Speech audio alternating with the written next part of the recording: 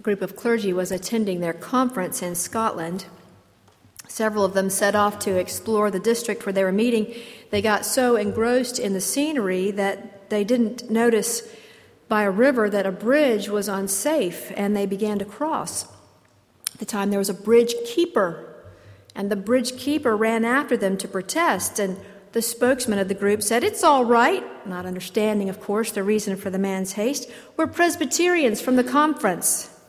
"I'm no caring about that," was the reply, "but if ye do not get off the bridge, you'll all be Baptists."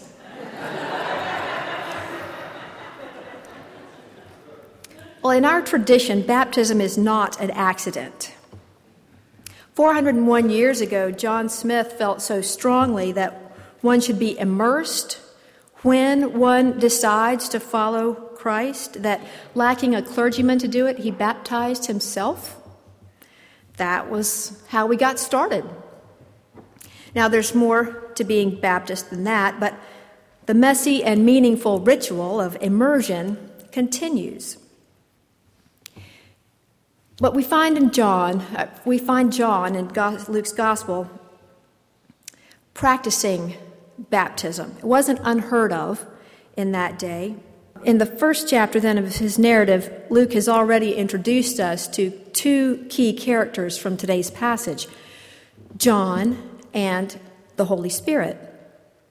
We meet them at the same time in the first chapter of Luke, when an angel of the Lord announces John's coming to his father, Zechariah. And then he says to Zechariah, even before his birth, he will be filled with the Holy Spirit. We've jumped forward 3 decades now, and John and the Holy Spirit remain intimate. John has followed the Spirit's direction, preaching and baptizing and preparing the way for Jesus. And I like John. One of the things I like about him is you can tell he was not on a power trip, because the people, the crowd, had all these expectations. They had all these questions about John, thinking maybe he was the Messiah. But he's quick to deflect that. Some people wouldn't do that. You probably know some people like that. "Oh, you think I'm the Messiah? Maybe I am." But no, John didn't have this Messiah complex. He points to the Messiah, doesn't take it on himself. And then, interestingly, Jesus doesn't take on that top position immediately either. Because you think about the people who were in line to be baptized by John in the Jordan River. And the way Luke writes it is, and when Jesus also was baptized. So it sounds like it's all these people going first. And then here comes Jesus kind of at the back of the line. And that's kind of comforting to me, to think that Jesus sort of put himself on the same level as me. With all my mistakes and all my shortcomings and all the times I have failed God, that still Jesus is right there with me in line to be baptized. I like that image. And that's when the heaven was opened. Now, what does that look like? We don't know. Maybe a break in the clouds, so the rays of the sun shine down, and then there are the angel voices, "Ah!" Then something that looks like a dove descends and alights on Jesus, and a voice from heaven is heard saying to this man, "You are my son, the beloved. With you I am well pleased." Last Sunday was Epiphany Sunday, but this is pretty epiphanical too, if that's a word. Don't we wish we could experience something like that? For months, we've been seeing the advertisements for Walking with Dinosaurs that's taking place at the Civic Center this weekend. And it carries the participant really into their imaginations about what it would be like if they were to encounter a brachiosaurus that was as tall as this ceiling, or a Tyrannosaurus Rex, these full-scale models. William Hendricks tells of a splendid moment in the movie Jurassic Park when world-class paleontologist Alan Grant, who has devoted his life to the study of dinosaurs, suddenly comes face to face with real, live, prehistoric creatures. And he falls to the ground, dumbstruck. Now, the reason is obvious. It's one thing to piece together an informed but nonetheless imperfect image of dinosaurs by picking through fossils and bones, but to encounter an actual dinosaur, well, there can be no comparison. Now, think about that in relation to the Holy Spirit. We read about the coming of the Spirit to Zechariah and to Mary and at Jesus' baptism. We find out more about the Spirit throughout the book of Acts. But when we actually have an encounter with the Spirit and that power of God's Spirit, it can be life-altering. Ivan Seidenberg got his first job as janitor of an office building in Manhattan. The building superintendent was an older man named Mike, and Mike said little, but he watched everything very carefully. One night, he asked about a book that Ivan was reading, and Ivan explained that he was putting himself through college at night. Mike said, "Okay," walked away. 4 months later, he came up to Ivan again, and he remarked, "There are companies that will help you pay for school." Ivan asked which ones, and Mike told him about the electric and phone companies' continuing education programs for their employees. And so Ivan heard that, and he filled out some applications and took employment tests.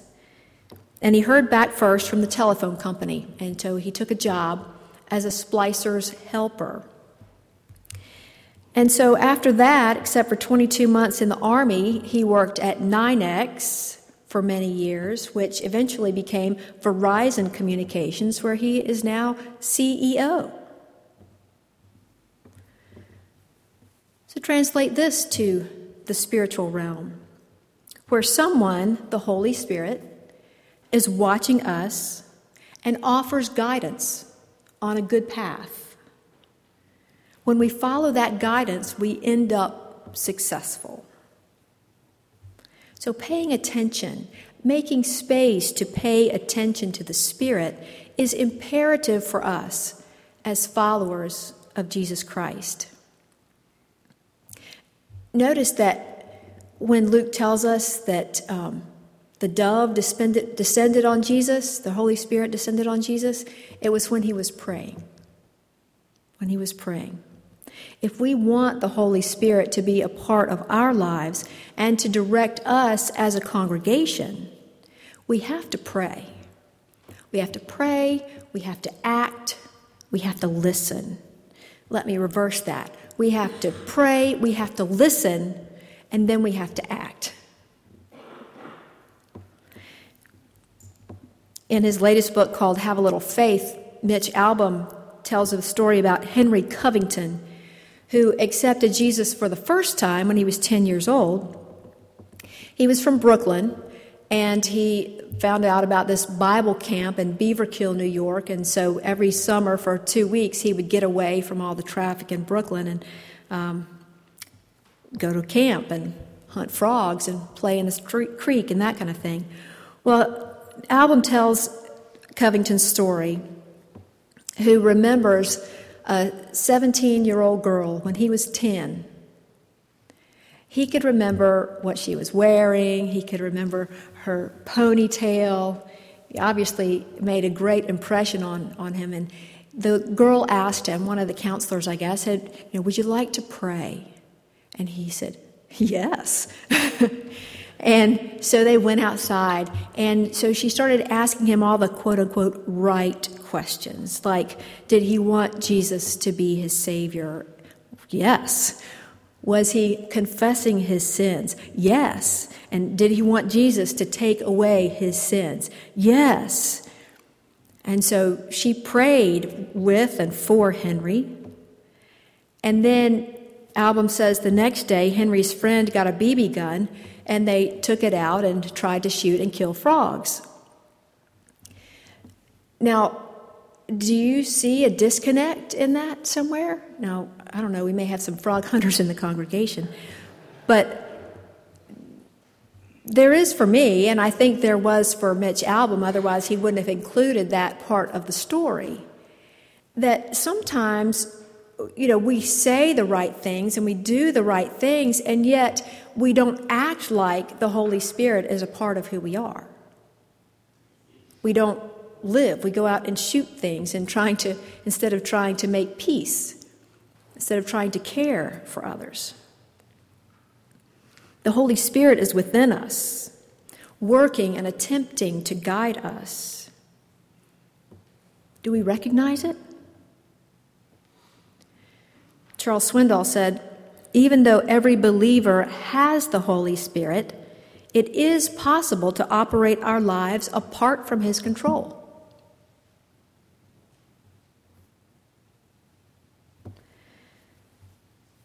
Here's the Acts passage again, part of it.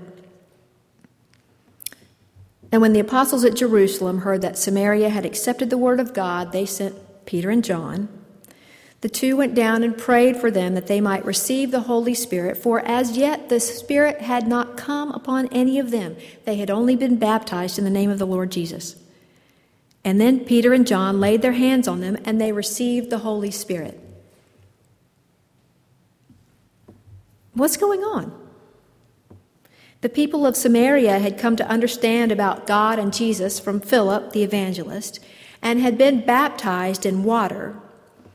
Were they, like Albom's friend Henry Covington, not realizing that accepting Jesus, that being baptized carries with it the responsibility to adhere to Jesus like glue?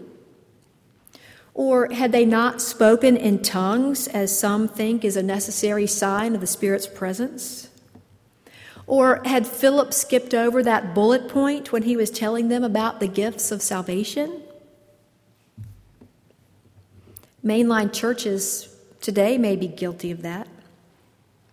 And so we're going to spend the rest of this month, or this month of Sundays, focusing on the Holy Spirit. The Spirit is too major of a gift and a resource from God not to use. Not our local Ralph Smith, but another Ralph Smith said, "Your life apart from the filling of the Holy Spirit may be spectacular, but it will never be miraculous." And maybe it would have helped to read a little bit more from the 8th chapter of Acts, but there had been some miracles happening. And there had also been a magician at the same time, and they were trying to do the same things, but then this magician comes to understand that it's not about illusion. It's about a power, but it's a power deeper than any he had ever experienced. And so he found that he wanted to be baptized as well. Your life apart from the filling of the Holy Spirit may be spectacular, but it will never be miraculous. We'll look more intently in the coming weeks at how the Holy Spirit brings us life and hope. We're reading at our house right now, we've started the Chronicles of Narnia by C.S. Lewis. And in the first book, The Lion, the Witch, and the Wardrobe, the 4 Pevensey children are told, they get through the wardrobe into Narnia, and they're met by the beavers, and Mr. Beaver says, "Aslan is on the move." And the children all have different feelings about what this means. Fear, excitement, joy. They don't even know who Aslan is, but Aslan is on the move. So when I say to you, the Holy Spirit is on the move, how do you feel? Intimidated?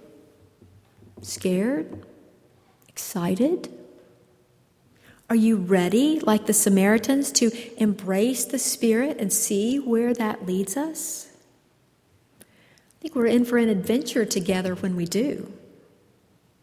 And so let us, like the people gathered with John at the river, be filled with expectation and excitement about what it means when the Holy Spirit descends on us, baptizes us.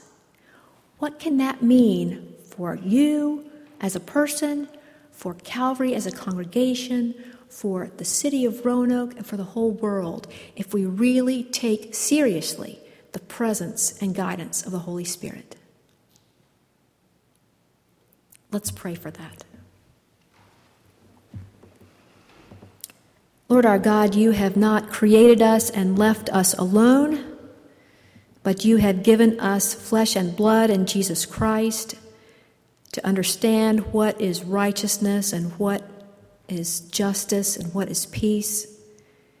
And you have given us his Spirit to remind us of the things that he has taught us and to show us new things as well.